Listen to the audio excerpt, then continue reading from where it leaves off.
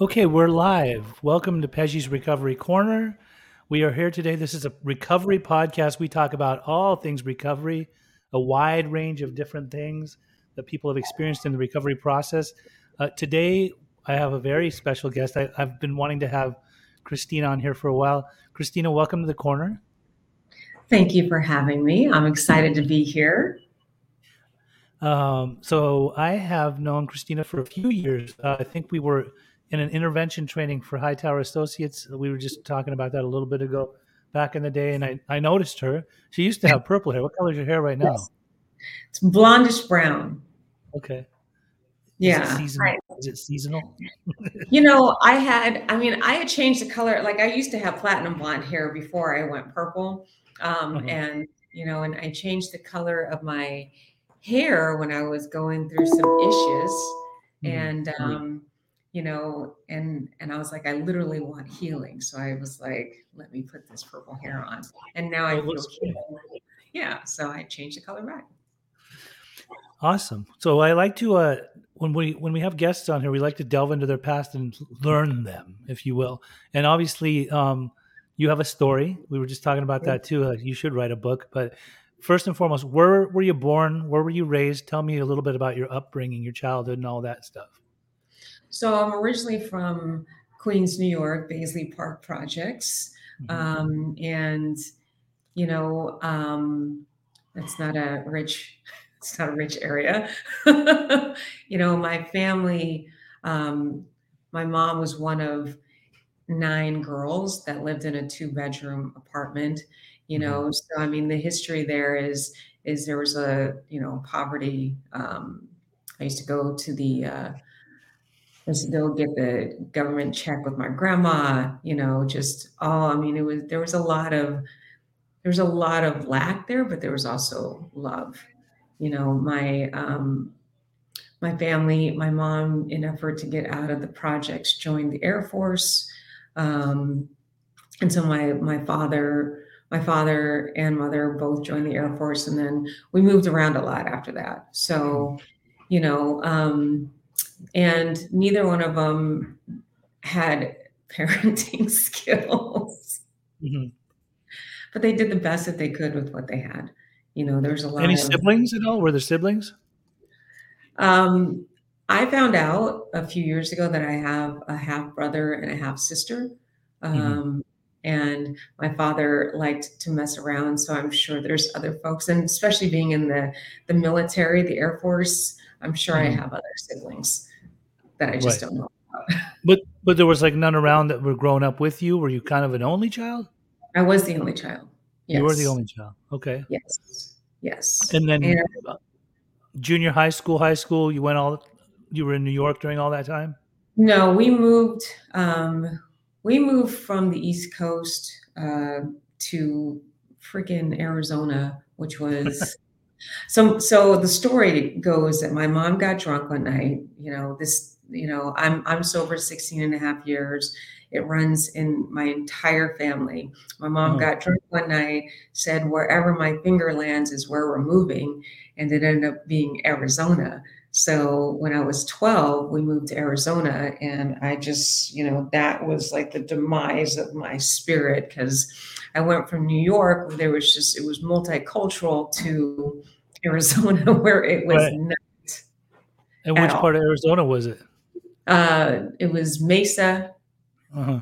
Tolleson, the Sticks, and I just didn't do very well. That was when my life just kind of started to take a dive. Like my first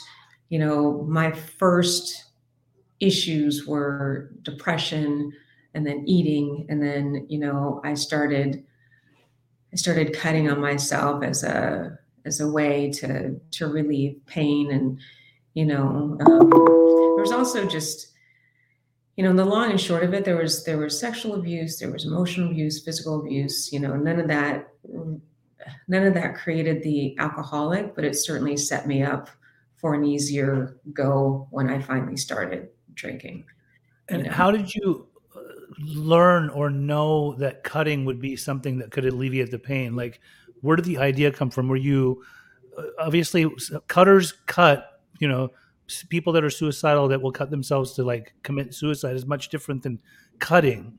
Yeah. They're, people that are actually cutting themselves have something else going on psychologically, so they want to feel pain on like through physical pain by trying not to think about the other stuff. How did you even learn to do that? I don't know. Honestly, I just started doing it. And and then, I got put in a like a recovery, like a treatment center. Uh-huh. And I At what stayed age? How old were you? there. I was 15 because Okay. I did actually, the cutting led to an overdose of pills, and then I ended up in the hospital. Mm. Um, and and then they put me in like a residential treatment center for a year. Okay. Out there in Arizona, Yeah. where you didn't even like being in the first place, it seems. Arizona was my biggest teacher of just tolerance. And, I mean, first of all, that heat, honey, I'm not made for that heat. It, Yes. I mean, the pavement has waves, and I would go outside and it literally would just be just coming off of my hair, Oh, and I was like, who lives here? How do you make it? This is right. ridiculous. Right. I could not wait to get out of there. That's how I felt about Utah because I grew up in Utah from 5 to 15 Salt Lake, Yeah. and it wasn't even that it was the heat; it was the people. There was a lot of good people. I realize that now, but I experienced a lot of racism, Yes. a lot of derogatory words that were used towards me, like oppression at its finest. So I couldn't wait to get out of Utah. I remember when we were going to move to California, it was like the seas had parted. I was so happy. Yeah, I got called names. I mean, I just, and I didn't, I mean, at the time, I just didn't understand what was happening. And there was no, my mom was non-existent. My parents had gotten divorced after, and so I didn't have anybody to kind of just check in with me and say, these folks are, jealous, or you are okay as you are. You don't need to change anything. Mhm. I constantly felt like there was something wrong with me because I didn't fit the picture. I didn't fit the magazine. There was nobody on TV. Whitney Houston was the first person that I saw that I was like, oh my gosh, there's Yeah, somebody like me. And she's, and I copied and emulated her for like 5 years. I understand. I Yeah. get it. So you said you went to treatment. First time it was when you were 15. Like, had you been? How? I mean, how'd you get into pills? Were they in the house? Were they? Did you obtain them somewhere? My mom was on prescription medication, and I just went into Oh, her cabinet and I took all of her pills. Took her okay. pills, Advil. I took anything that was in the cabinet because I really just, you know, um, at that point, I had an experience in high school with somebody that took advantage of me. And I just couldn't deal with life anymore. It's like, I don't want to be here. And it didn't feel like my family wanted me to be there. So I was just like, let me just end this. And I'm grateful today that I didn't, Mhm. because I mean, I was a wounded individual who needed help. And at that point in time, it's like I'm 50. So at that point in time, people weren't really talking about, you know, um, sexual abuse. People weren't really talking about, you know, people weren't really talking about that. There wasn't treatment as available as it is today. So Mhm. everything was shrouded in secrecy, and I just wanted out. Mhm. And okay, so was there ever a time in your adolescence that you were having fun? Like, were you going to high school parties? Were you drinking? Besides No. the pills? No, it was just the pills, and you went to rehab.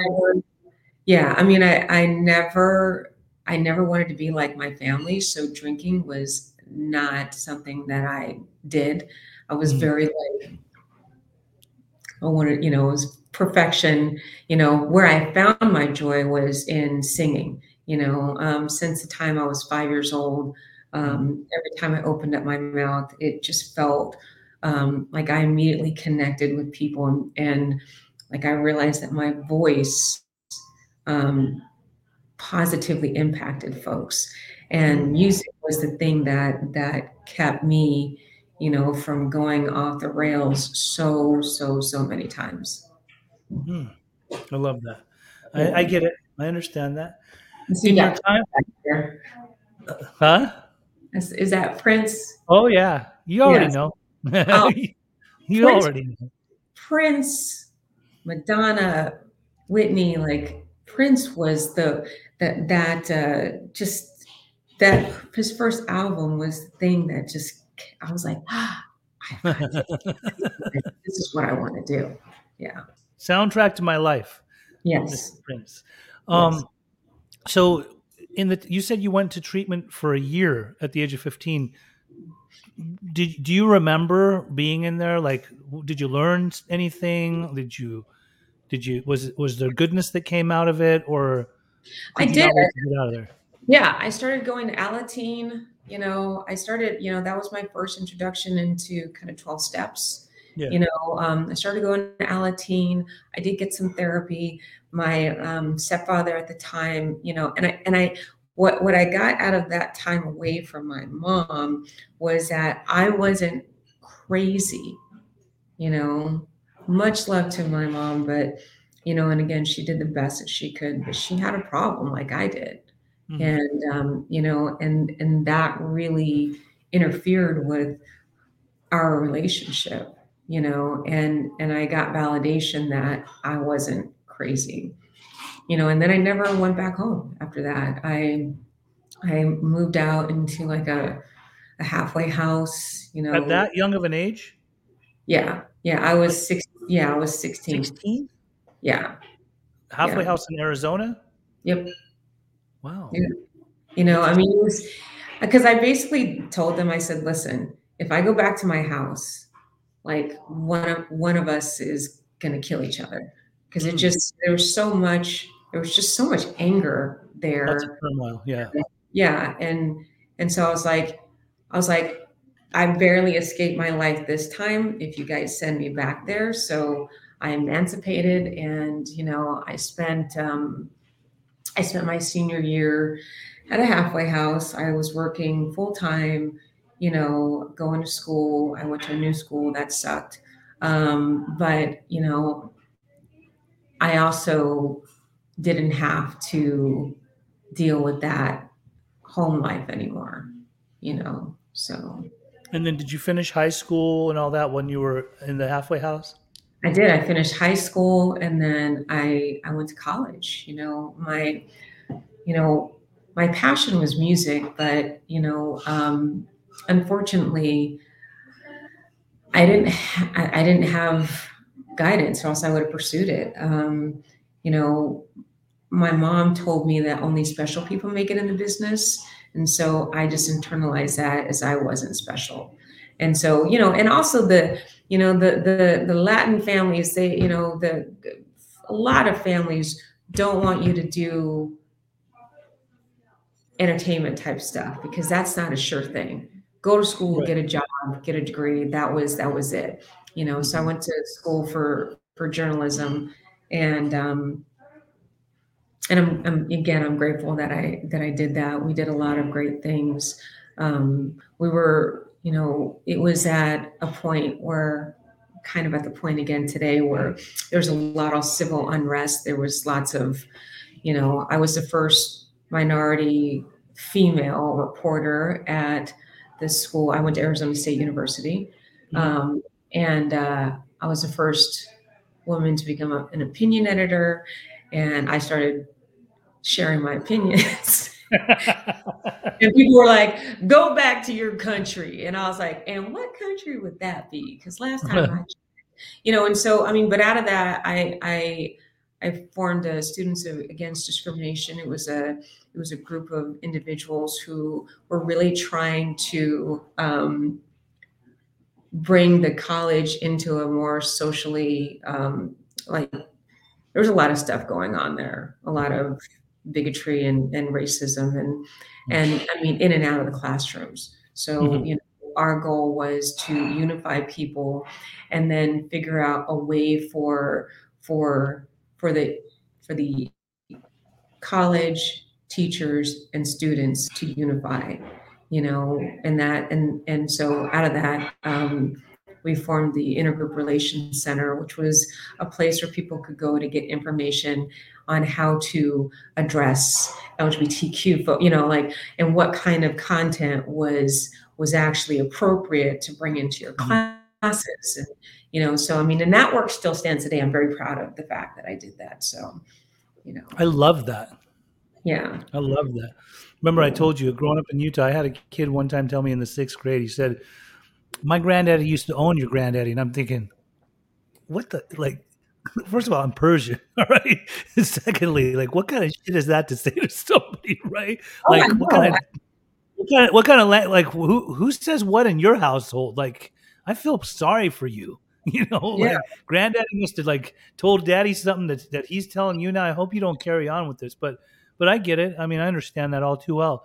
So at this time, like you were obviously highly productive in school. You were, you know, you were part of a great organization. You were trying to educate and all that.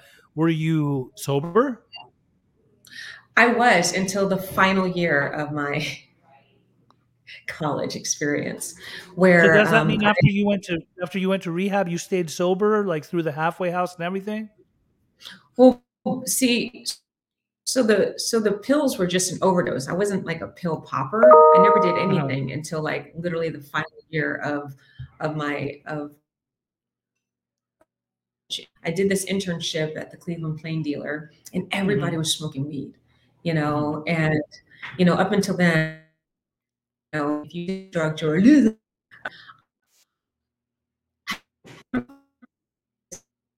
empty, like and make things happen and improve stuff. But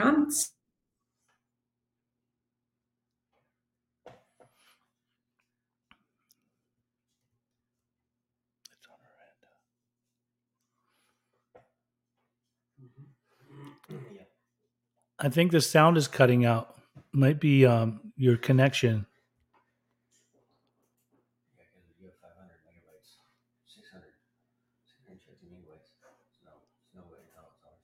Yeah, she paused out.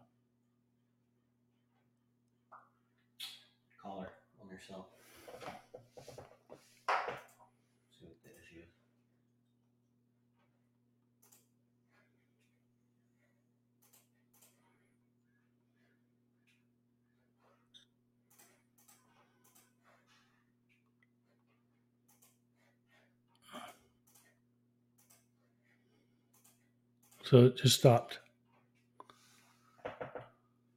Oh, here she is again. There we go.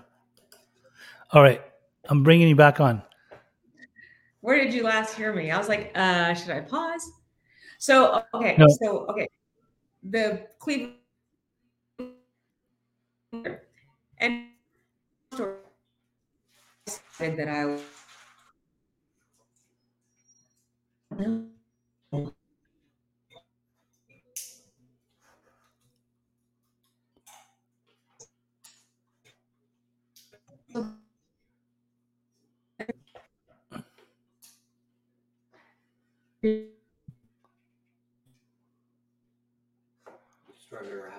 Hmm.